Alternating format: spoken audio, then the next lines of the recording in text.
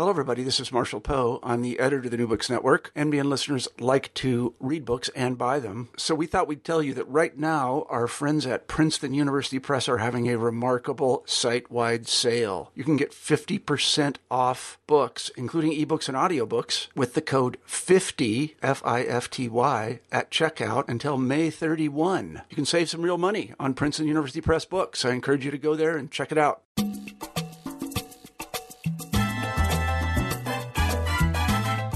Hi, everyone, and welcome to the New Books Network. I'm Lori Flores, one of your hosts for this podcast, and today I'm talking with Maria Montoya, one of the authors of Global Americans, A History of the United States, which is a new textbook that just came out in 2017. Hi, Maria. How are you? Hi, Lori. Thanks for having me. So we are talking to Maria from Brooklyn. We both live in Brooklyn, so I just came over to her house to see her and her adorable dog, Marcus, who's sleeping on the floor next to us. And I'm so glad you could talk to me today. Great. Thank you. So I wanted to talk to you about this book in particular because I just think it's so exciting to have a new textbook in U.S. history. And this thing is massive. So this thing is over 800 pages, and it just looks fantastic. And I know you worked with some other professors all over the country to put this together. So can you tell me a little bit about your co-editors before we get into the book? Yeah, so I have, 5 other co-editors. And we started this book, two of us started, Lon Kurashige and I, at University of Southern California. He and I started this project probably over about 10 years ago when we first were approached by then Houghton Mifflin to do a new U.S. history textbook. And then over the course of that 10 years, we gained a few other authors. First of all, Steve Hackle from the University of California at Riverside came on as the colonial historian. And that was really important to us. We wanted somebody who didn't do New England history, who didn't do East Coast history, but somebody who came to colonial history from a borderlands perspective, from the American West perspective. So once Steve came on, I think we felt like we really were beginning to get at one of the big themes of the textbook about how to make this not only global, but continental, to really tell a complete history of the United States. The next couple of people who joined us were Laura Belmonte, who's at Oklahoma State University. She does most of the foreign policy and does the later part of the U.S. history, the last few chapters. And she brought a really interesting perspective to the book, not only from her foreign policy standpoint. She really kept us all on task and made sure we were really hitting all those buttons throughout the textbook. But she's really an expert in queer history, lesbian and gay history, particularly how it pertains to foreign policy and issues around HIV/AIDS and globalization. So that was a very important voice to have in the textbook as well. The fourth person we brought on was Carl Guarneri, who's at St. Mary's College of California. I think Carl has worked on a number of projects before. He is really, I think, sort of one of the intellectual backbones of the book.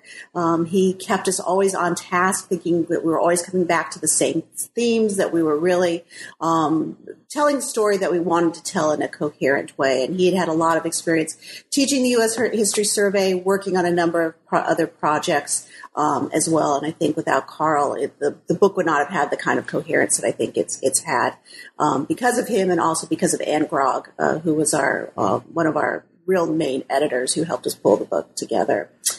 And then the last person that we brought on was Ellen Hartigan O'Connor, who I'd known since University of Michigan. She'd been a graduate student there, and she does sort of the Revolutionary period, early 19th century period, and has written a massive compilation in U.S. women's history. And so having that voice, and I think the way that Laura made us always sort of keep that foreign policy theme going, Ellen was our conscience about really making sure that women's history was it wasn't women's history. It was U.S. history, right. And women were an integral part of that. Right. So I think, people brought all kinds of different things to the project, and it wasn't just about the chapters they were writing, but making sure those themes really were pulled out through the rest of the textbook. So it was a big project, and people with really diverse points of view and interests as we were pulling this together. That's great. And I want to ask you more about collaborative work towards the end of our conversation, but I wanted to properly acknowledge all of your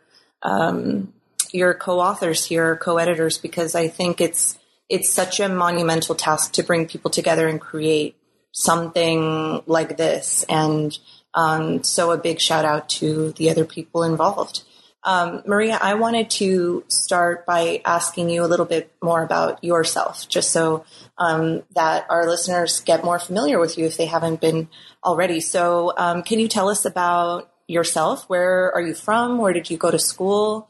And what has been your path in academia up until this point? Okay.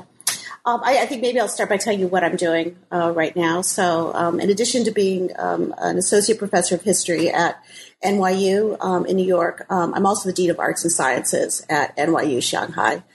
So I've been in Shanghai for the last year, and I'll probably be there for the next 2 or 3 years, working on this really incredible project of sort of like a globalized higher education. That's about training international students. 50% of our students are Chinese students. And I like to start with that because I don't think China was any place that as a kid I ever thought I would end up being. So I often walk around Shanghai thinking, God, how did I end up here? I don't speak Chinese. I have no sort of background in Chinese. We'll miss you. Yeah. We miss you in Brooklyn. I miss Brooklyn too. So I grew up in Colorado. I grew up right outside of Denver in a suburb just west of town. My father worked for the Atomic Energy Commission. So we moved from Albuquerque to Denver. He worked at Rocky Flats his entire career. Through the 70s and the 80s. And so I was a suburban high school kid who had never really been outside of Colorado or Denver. I think the farthest east I'd ever been was Kansas. I think we'd driven to Kansas once to visit some far-flung family members who left, the homeland of New Mexico and Colorado. So I was fortunate enough to be admitted to Yale. And so at 18 years old, my parents put me on an airplane and sent me off to Yale. And I ended up on the East Coast. And I had never seen anything like that before. Instead of having like these, super blue skies and, clear mountains, really beautiful landscape. New Haven in the early 80s was not the most beautiful place in the whole world. I was completely overwhelmed by how much green there was and how wet and humid it was. I'd never been any place like that before. And I think I was also just blown away by the whole culture of an Ivy League school. I think particularly in the early 80s, that was a very weird time to, I think we're some of the first people of color who were attending Yale. Certainly, even just having women at Yale was it wasn't too far out. No, it had been like 10 years that women had been there, and so that was all very, very, very weird. Wow. And then I was totally freaked out by the fact that there were all these kids who already knew each other, right? So that's what freaked me out too when I was an undergrad. All those prep school kids, they all knew each other. It's like I don't know anybody within 1,000 miles of this place. How could that? Or they all came from the same school in New York or something like that. It was incredible. So I was really taken away and taken aback by that. But I had a great experience. It was really hard, but I also really enjoyed my time there, and I learned a ton. But I think probably what I learned the most about was the place I'd come from. And I got very into my classes, particularly in the history department, and got to know Howard Lamar and Bill Cronin as an undergraduate, and Catherine Morsey, who then was a graduate student and was teaching this class called Creating an American Home. And so I ended up writing about the place I came from in this paper. And I thought, wow, this is incredible, that you can learn about your own place in this academic way. I think one of the most reassuring moments I had was I walked into my first art history class that I'd ever taken, taught by Vince Scully, the great Vince Scully. You're so lucky. I never got into that class. But one of the first slides that Vince Scully shows is a picture of Taos Pueblo, and then with the mountains behind it. Yeah. And then he just goes on this amazing riff about sort of, vernacular architecture. And I thought, wow, the place I come from has meaning beyond what I see in that place. It has this kind of intellectual meaning. It has this aesthetic meaning. And to have your life sort of have this kind of intellectual reverberance to it was really exciting. I mean, it was really an eye-opening experience. That's so cool. You never forget that moment. No. When you see home in a different way. Right. Right. It just completely opens your mind. So the other thing was, it was the early 80s and everybody went into banking or into into business. It was greed is good, Gordon Gekko. And so I was a good girl, and I was set to go to Columbia Business School, and I graduated from Yale, and I was all set to go. I had a job working for Trammell Crow in New York City, in Bridgeport, and I did that for 4 weeks, and then decided that I did not want to be a real estate developer, and I did not want to go to business school. And so I quit my job, and I told Columbia I wasn't coming, but I didn't tell my parents that. Oh. And I luckily got a job for the summer because I was hiding from my parents. We are more alike than I thought. So I lived in New Haven, hiding from my parents. I got this amazing job as this is when you actually had receptionists. Mm-hmm. And I was the receptionist for the Yale librarian. And my job was just to sit at the front and answer the phone, nice. And I typed up some things. But I had two great jobs that I got to do with that job. One was I became the book runner for Barbara Tuchman, who was living in New Haven, and she was writing, I can't remember which book she was writing, one of her last books that she had written. And she would just call up, and she would say what book she needed, and I would go up to the stacks, and I would go up, grab all the books that she needed, and, walk them up, towards Orange Street to give her books and take the other ones back. Oh, you physically delivered? She was quite elderly by then. And I think she must have been very good friends with the librarian. So this was something that they did for her. So, cool. So I would go and chat with her, and I take the read. I was like, wow, people make money writing history. Who knew? That's so incredible. And then the other great thing that happened to me is that George Miles, who was then the curator at the Beinecke, he had a weekly meeting with the librarian, and he'd come in, and he'd sit, and we'd start talking.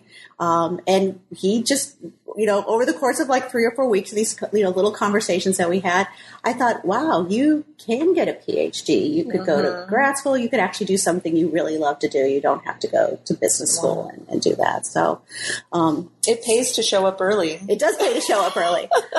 So, I came home, at the end of the summer, told my parents I was not going to business school. They were devastated. I think they could not believe they had spent all this money for me to go to Yale, and it was finally going to pay off. And no, I decided I was going to go to graduate school. What? So I worked for the fall, and I showed up in January at University of New Mexico, and they took me, and I was there for about 1.5 years and just really got into Western history, met some amazing people, really started thinking about the project that I wanted to do, and then was admitted back at Yale, and so went and did my PhD at Yale and worked with Howard Lamar and Bill Cronin and Sarah Deutsch, and I was really fortunate to be able to do that. So. Wow. I never knew any of this about you. I mean, maybe I knew pieces of it, but to hear the whole story in totality, that's awesome. Yeah, so I feel really lucky. I mean, I'm so thankful for people like George, for people like, I can never say enough incredible things about Howard Lamar, who just like this, epitomizes sort of the kindness of what it means to be a mentor to people. And he was a mentor to students who did work that was so far afield from him. He didn't care. If he thought you had something interesting to say, he was just so nurturing in the way that he would help you do your work. So, so I was at Yale, and I got my first job right after I had not even finished my dissertation, and I got my first job at the University of Colorado, and I was there for 3 years, finished my dissertation, got that done. And then went and I taught at Michigan State University for a year, and then I was at Michigan for 12 years before coming to NYU. So I've been really fortunate. I consider myself very lucky, and I know most people aren't that lucky to get those jobs. And it's been a crazy ride. And then this whole China thing has been really interesting as well. So, but you knew you were putting together this textbook way before you knew you were going to China. Oh, yeah. Yeah. Right. So, yeah, the textbook started, as I said, about almost 12 years ago now, when I was at Michigan. All the way back then? Oh, yeah. Wow. Okay. And the way I got approached to do it is at the University of Michigan, the way they ran their U.S. history surveys was the youngest faculty member who had been hired got thrown into the U.S. history survey, which at that point was about 300 students in a big lecture hall. That's intimidating. Oh, totally intimidating. And I'd been at Yale, both for undergraduate and graduate school. And as you know, there is no U.S. history survey because why would you ever have to know the whole sweep of U.S. history? And so I realized very quickly, like, there were some really deep blocks that were missing from my historical narrative, shall we say. So it was a complete shock. So you have 300 students, and on top of that, you're managing 6 to 8 graduate students who are teaching sections. And you're writing all of these writing brand new lectures. I have my first set of lectures. They're laughable. They're so horrible. Pass them on to me when I have to teach my survey. And it was completely, I would have an anxiety attack almost every time before each of these lectures because I was really flying by the seat of my pants and was not prepared to do that. And luckily, Houghton Mifflin, who then had a couple of different books, but at that point they had People in a Nation, Mary Beth Norton's book. Oh, okay. And this rep, Irene Biber, I still know her. She thinks she just recently retired. She basically took me by the hand and she said, "This is what you need. You need a textbook. You need to," and this was just the beginning of like making slides, using PowerPoint. She's like, "Here's all the things you need. Wow. You'll be fine. Wow. Just do this." So she was great because boy, nobody else was really that helpful. Yeah. And it was a really difficult place to teach the survey. This is sort of like late 80s, early 90s. This is sort of like the peak of, I would say it's sort of like the beginnings of sort of like conservatism on campus. And, I was telling a historical narrative that was about slavery. It was about Indians. It was about women. And students didn't always like it. And so I got lots of, comments like, this isn't real. This isn't real history. Why didn't we spend a whole day on the JFK assassination? Well, because actually that's not really that interesting, right? It's horrible. It's a turning point in, this particular moment in American history, but it wasn't illuminating the kind of things that I was really interested in talking about. And so I think that was really hard for me to tell a historical narrative to them that I thought they needed to know, that I thought was important for them, but which really sort of pushed against what I think was the classic sort of AP U.S. history that they might have been exposed to, which is very much about facts and presidents and, these very sort of, I would say, basic or ideas. So that was really hard. And I did that almost every year for about 7 or 8 years, teaching the U.S. History and surveying. Well, and so I think I the whole time you were a junior professor. Yeah, the whole time. Yeah, wow. I was like, that's what you did. And I think I told my students this year when I taught, I think I've taught this course like 20 times at this point, and then, my notes are like in all of the pieces. I add these different things, they're all kind of changed. And so, after doing that for about 5 years and, being very close to this book rep, Irene, she put me in touch with their editors and she told them, I think this person, I think she has something to say. I think we're ready for a new U.S. history textbook. You should talk to her. And she also knew Lon, I think, or somebody else knew Lon. And so they put us together and we started talking to them about the textbook and putting it together. And by this point, had your first book come out? Yeah, the first book had just come out. And remind us of the title. And so it's Translating Property, The Problem of Land to the American West. It's about the Maxwell Land Grant and the idea of sort of how property regimes are in conflict with each other at the latter part of the 19th century in the American Southwest. And by this point, Lon had finished his first book also. I think we were brand new associate professors. Uh-huh. She told us, "Oh, this will be easy. You'll get this done in a couple years. You'll finish your second book." Yeah, I'm still finally going to finish my second book because I've been like bogged. This is like a fourth and fifth child is what this textbook is like. So we started doing it, and it was, I think what it ended up being was something a little different than what we started out wanting it to be. And when we started, I think Lon and I in particular really had this idea that when we opened, if we could do it all over again, and we were a high school student or a freshman taking a U.S. history class, that we would want to open up the textbook and see ourselves in the textbook. We want to see our family's history. We would want to see our region's history. We would want to see our community's history inside that. And textbooks really weren't speaking to that. And you think, and, my background is, I have a family, that has been, what's now the United States for generations, hundreds of years. They were here long before it was the United States.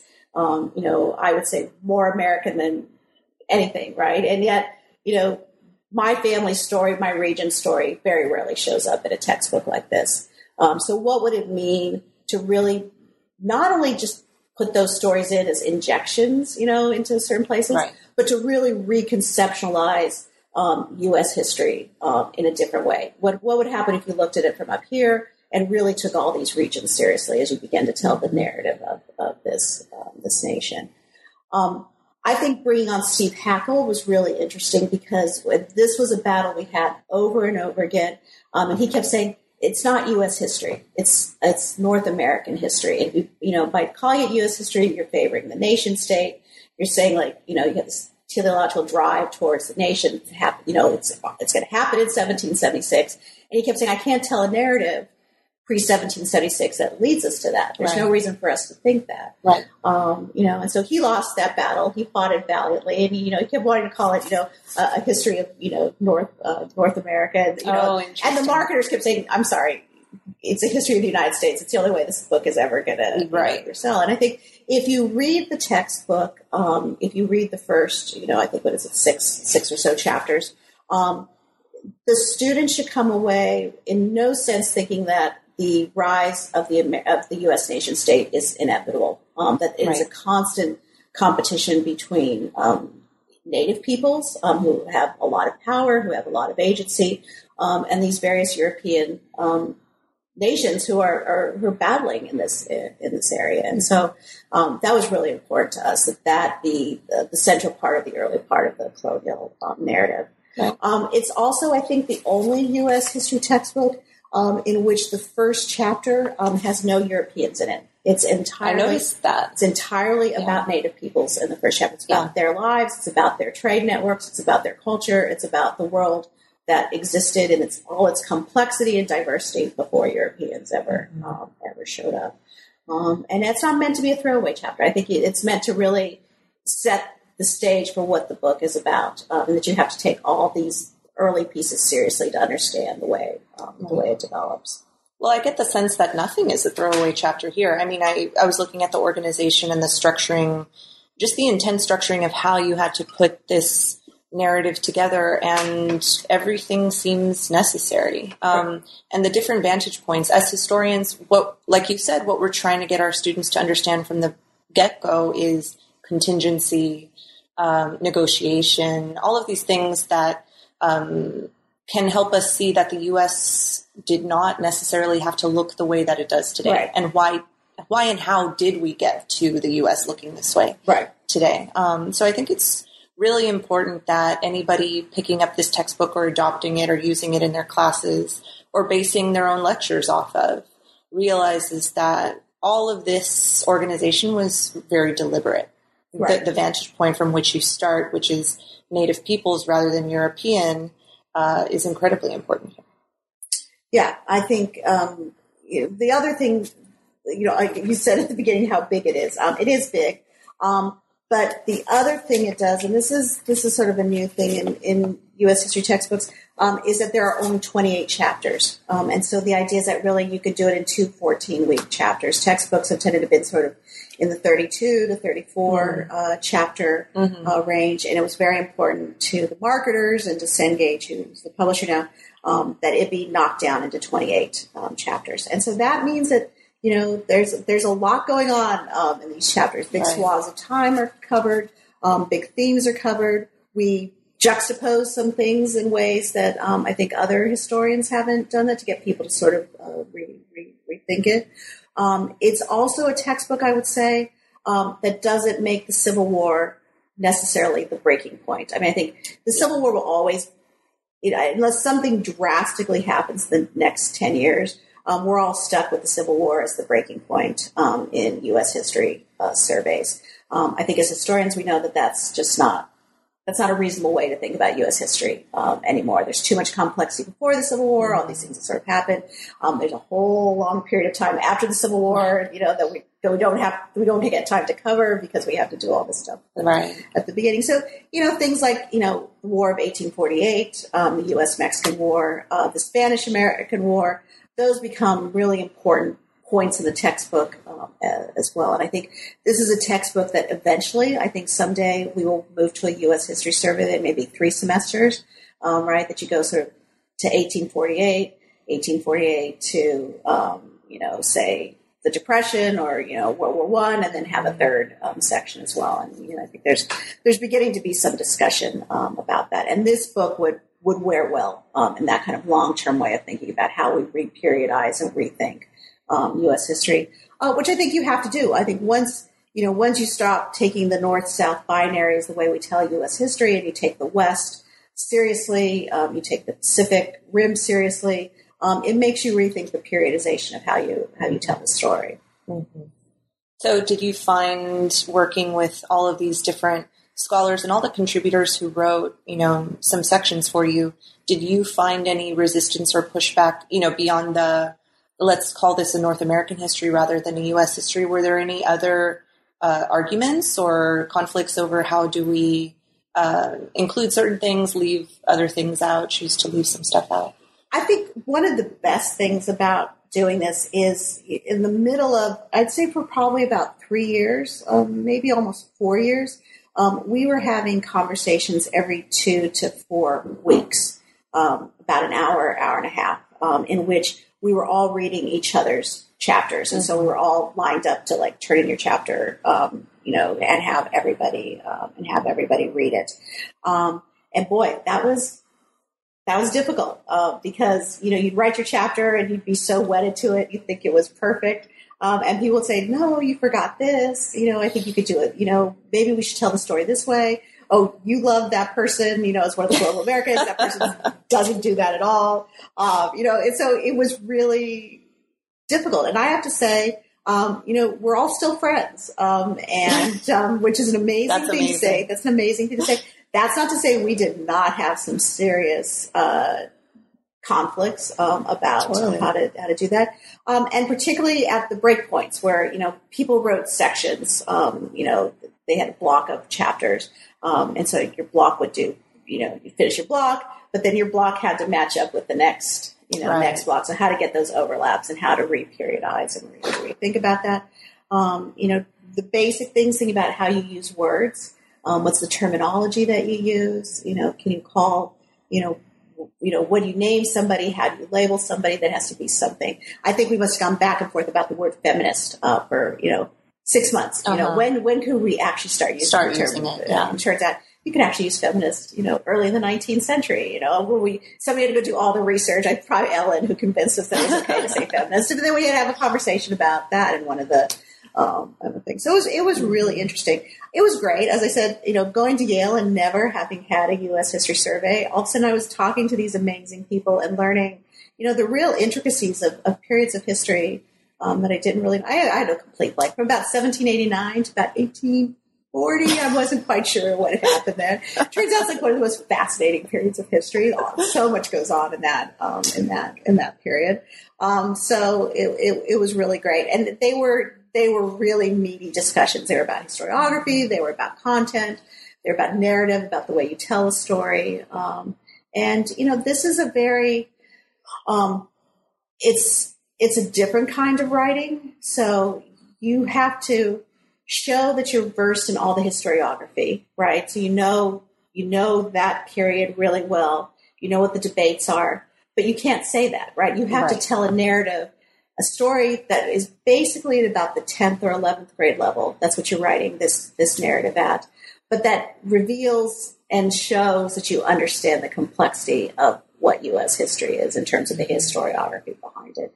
And that's a hard thing to learn how to do. I mean, it's a different kind of writing than we do in our monographs where, we're all about exhibiting how smart we are and how much we read, and you can put that in the sort of... And name dropping. And name dropping and all those things. And you can't name drop in this. You can't say, Eric Foner says this about Reconstruction. These high school students will be like, okay. Who's Eric Foner? Do I have to remember that on the test? Will that be on the test?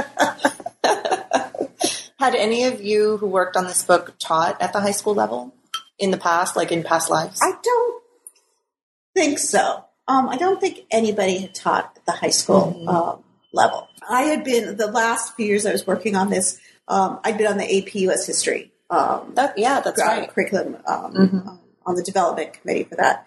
And that was really useful to me because I got to meet a lot of AP US History teachers who are incredible at what they do. They know so much about U.S. history. And so it was great to talk to them and be able to say, would this reverberate with your students? How would they, would they understand this? How much would they understand? And I think, I would say that this book is really geared. I see the market for it being particularly community college students. So, I'd see places like Texas, California, the American Southwest, the American South. I think that's who's going to be the kind of student who will, places that are really educating incredibly diverse groups of students, immigrants, first-generation students. I think this is who this textbook is supposed to speak to, that you can find your immigrant story in this, that you can find your place in America by looking at this textbook. So you can definitely see this being used by college instructors, referencing stuff for their lectures, recommending it to students who may want to do some additional work, reading, familiarization.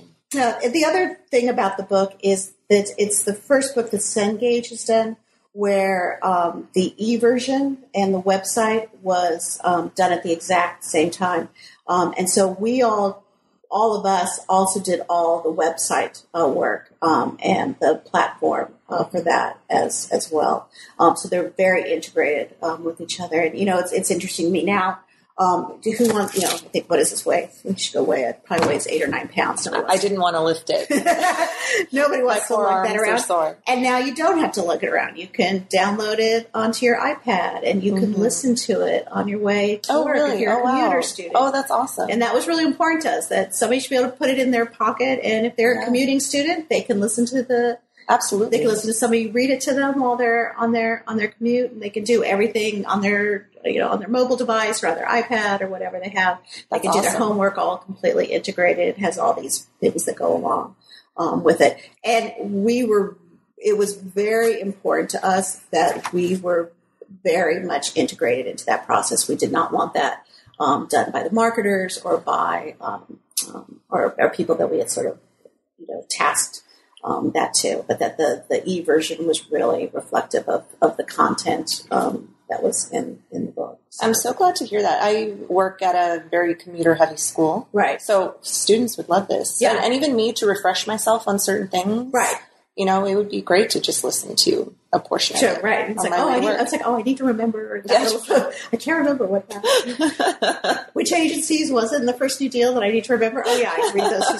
Somebody will read me those 2 sections while I'm sitting on the train and do that. And so it makes it really easy to sort of pick up. That's great. Pick up on that stuff. And I think that was I think writing this book made us really think about where sort of community college students are today, where your average university student is today. How are they getting information? How much time do they really have to engage in a book like this? And if you make them lug this around, they're not going to lug it around. It's going to sit in their locker. It's going to sit at home, and they're not going to really engage. Right. So, no, that's great. And it also, for students who have different learning styles, different learning abilities, having different ways of getting this book to people, I think is super important. So that's great to hear. I wanted to ask you about 2 particular features of this book that I thought were really cool. The first is, you mentioned this briefly before, the Global Americans sections or profiles that you guys included in lots of different chapters, and also this history without borders component that you see sprinkled throughout this book. So can you tell us a bit about those two features? Right. So I think these were the two features that are the most unique to the book. And Global Americans was one of my favorites. And the idea was to be a global American, you had to be somebody who at one point lived in the U.S. You might, citizenship is such a fuzzy thing in the early part. So maybe you're a citizen, maybe you weren't a citizen. But somehow you were tied to this place we think of and called the United States. But you also had to have had some experience abroad, like either you were an immigrant or you had some sort of cross-cultural experience. And so we picked, if you look through these, there's some, your typical sort of white guys who are here. J.J. Hill, who was the great railroad entrepreneur of the Great Northern Railroad, but he was Canadian. He, did this sort of cross-boundary global capital things and the way he developed that. So we talk about him. And then there's some people who are just kind of weird that you wouldn't necessarily think of as people who should show up. And I'm trying to find this guy because he's one of my favorites here. Michael Jordan's in there. Oh, my favorite, David Tran. That's what I was thinking about. I was wondering who David Tran was. Do you know who David Tran is? No, I don't. David Tran is the guy who created sriracha sauce. No way. Yes. Oh, awesome. And sriracha has made it. Yes, sriracha has made it into U.S. history. And he has this incredible story. He was brought over on a boat. He was a refugee from Vietnam and decided that everybody needed to have sriracha sauce. And sriracha sauce is it's more popular than ketchup now. Totally. And there was a point where salsa was more consumed than ketchup. Right. So the way that, he sort of totally influences American taste. Totally. And the other amazing thing about him is he never patented it. He never cared if people used it. And of course, his thing was the Red Rooster. Right. And that was his iconic thing. But, he didn't patent it. If people want to do knockoffs of sracha sauce, it's fine with him. He's made $1 gazillion doing that. Everybody has it on their keychains now. Yeah, of course. So so thinking about people like that, Thurgood Marshall, Americo Paredes, Milton Friedman, for the conservatives out there, so trying to really balance the kind of people who are global and who we thought of them as I loved literary figures too, Anne Bradstreet. Right. James Baldwin, right? These are great profiles. Paul Robeson. The early ones. William and Charles Bent, the fur trappers in the early part of the 19th century. One of my favorites is Carmen Alvarado Domingo Girardelli. I noticed that. Yeah, so chocolate. Yeah. It turns out she was the businesswoman behind her husband was the chocolatier, but she was the one who kind of was the real businesswoman of thinking about how to market chocolate to Californians during Gold Rush. A Western food store. Yeah. So these were really fun to sort of start finding, and now I find them all the time. So we're always collecting new ones. Or you should think about this one, and think about that. And I think the idea is to get people, it's particularly at this moment where, there's all this rhetoric about, being an American is just being somebody who's here and this anti-globalization, anti-immigration. And these are meant to show that people have always been incredibly connected to other portions of the world, either through their families, through the businesses that they're creating. There's always been this amazing connection between North America, the United States, and the rest of the world. And people that we think of like Clara Barton, these people had really amazing outside connections. And so we shouldn't be afraid of that. And we should think about refocusing our minds that way. Yeah. And the borders component definitely speaks to that as well, right? That the U.S. has not always been this insulated, bordered place. And Americans have not been either. Right. So the other big feature that we worked on, it took us a long time to grapple with which features we were going to end up keeping as we did this. But this one I think was really important. It came out early and we stuck with it.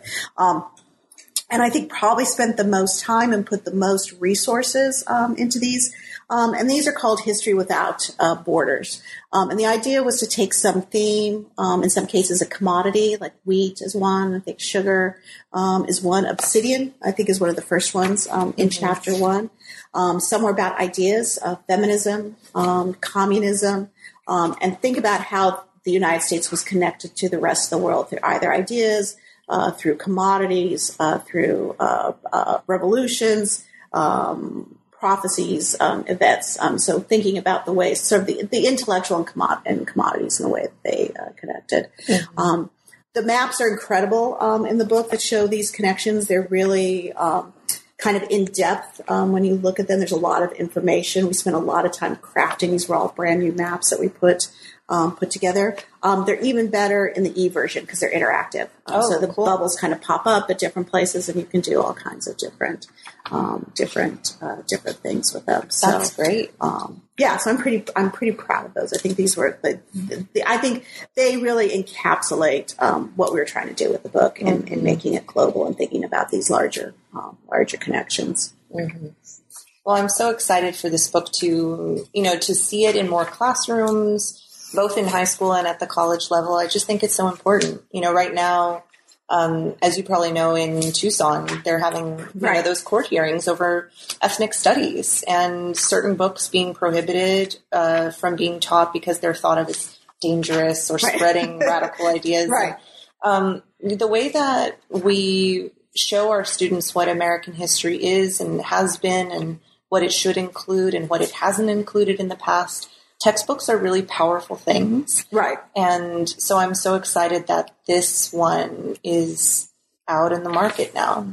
Yeah, and I think, part of crafting the book was I think somebody, in some ways I worried the most about somebody who'd been teaching the U.S. History Survey for a long time. I would say, I can't change my narrative that dramatically. I can't make the switch. What you're asking me to do is just completely, not going to work for me. I've been doing this way for so long. I think somebody like that would read this textbook, and we always said the textbook has this in some ways, a very conventional political spine to it. So a student can always sort of find their place in sort of the typical AP U.S. history narrative. You know where you are in time and place in U.S. history. But we're asking you to sort of push those borders and sort of reach out beyond those and think about that. So, all the presidents are here. Don't worry. Don't worry. They're all here. All the politics, all the things that, all the wars are there. All the, great fathers, are there as well. But we're asking you to look at them in a completely different way, right? And put them in context of, okay, what else was going on at the same time. And, my favorite one is the American Revolution chapter starts with this boat sailing to China. And at the same time, the founding fathers are trying to grapple with the revolution. They're also trying to grapple with these global, networks that are being created at the time. And they're trying to think about trade. They're trying to think about how they balance their place in the world and not, just the instant thing in which they're dealing with. So, I think it asks students and it asks professors to do a little bit more work, but it's meant to come from a place where you feel comfortable taking that jumping off point to do that. And would get more students interested in history. I hope so. Right. Because a lot of my students say, history was my least favorite subject in high school. It was boring, or it went too fast, or I didn't get it, or there wasn't enough complexity. And it's at the college level where they can really delve into things. But I think what a book like this does, it gives that multifaceted, multi-perspectival view on things that can satisfy students who want to know more. Right. Okay. Yeah, the idea is that you could take something in here, every image was chosen for a particular reason. Everything can give you a jumping off point and it's meant to stimulate you in different ways. You think, I didn't think of that. I didn't, it never occurred to me, that was a part of history, and you could do something with that. So, yeah. So in closing, what tips would you give somebody who's thinking about maybe not a project as big as this or just any collaborative project? Right. Would you what kind of advice would you give to somebody who's thinking about collaborating with other people? I think it takes more time than you think it will.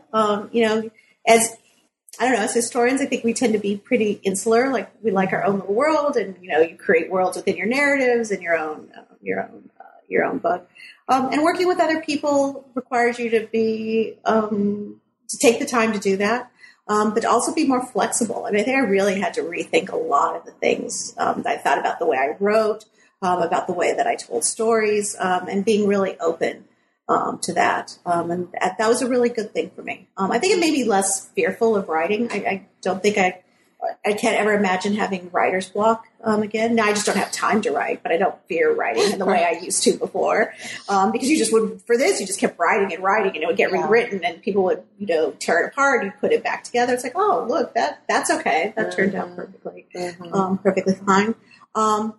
I think, as long as it's taken me to write my second book, and I hope I'll say this when I finally finish it, I don't think I could write my second book without having done this book. I think I just have such a much better grasp of the complexity of U.S. history and, the various themes that are running through it, and being able to talk to these 5 other people all the time, which is really, really helpful. And I think I have a deeper appreciation and deeper understanding for U.S. history than I've been able to have before this. But I think the bottom line I would say is, like, if you're going to do a collaborative project, you have to do it because you want to do it, that you want to be collaborative. You can't do it for, the money. You may or may not make money. You probably will not win glory doing, an edited collection or a textbook or anything like that. But it's a really interesting way to do the kind of work that we do. And I think it's good for us not to be so insular and not be so attuned to our little project that we're working on at that time. Well, that's a great note to end on. Okay. Maria, thank you so much for talking with me today. Great. Thank you, Lori. It was really fun to have you over. And Marcus slept through the whole thing. Marcus, listen to the podcast later, though. That's your homework. So again, the title of this textbook, this exciting new textbook, is Global Americans, A History of the United States. And we have been talking with Maria Montoya, Associate Professor of History at NYU and the Dean of Arts and Science at NYU Shanghai. I've been Lori Flores, your host for this podcast. And if you like the New Books Network, keep following us on Facebook, Twitter, newbooksnetwork.com, and be sure to subscribe to us on iTunes. Thanks so much.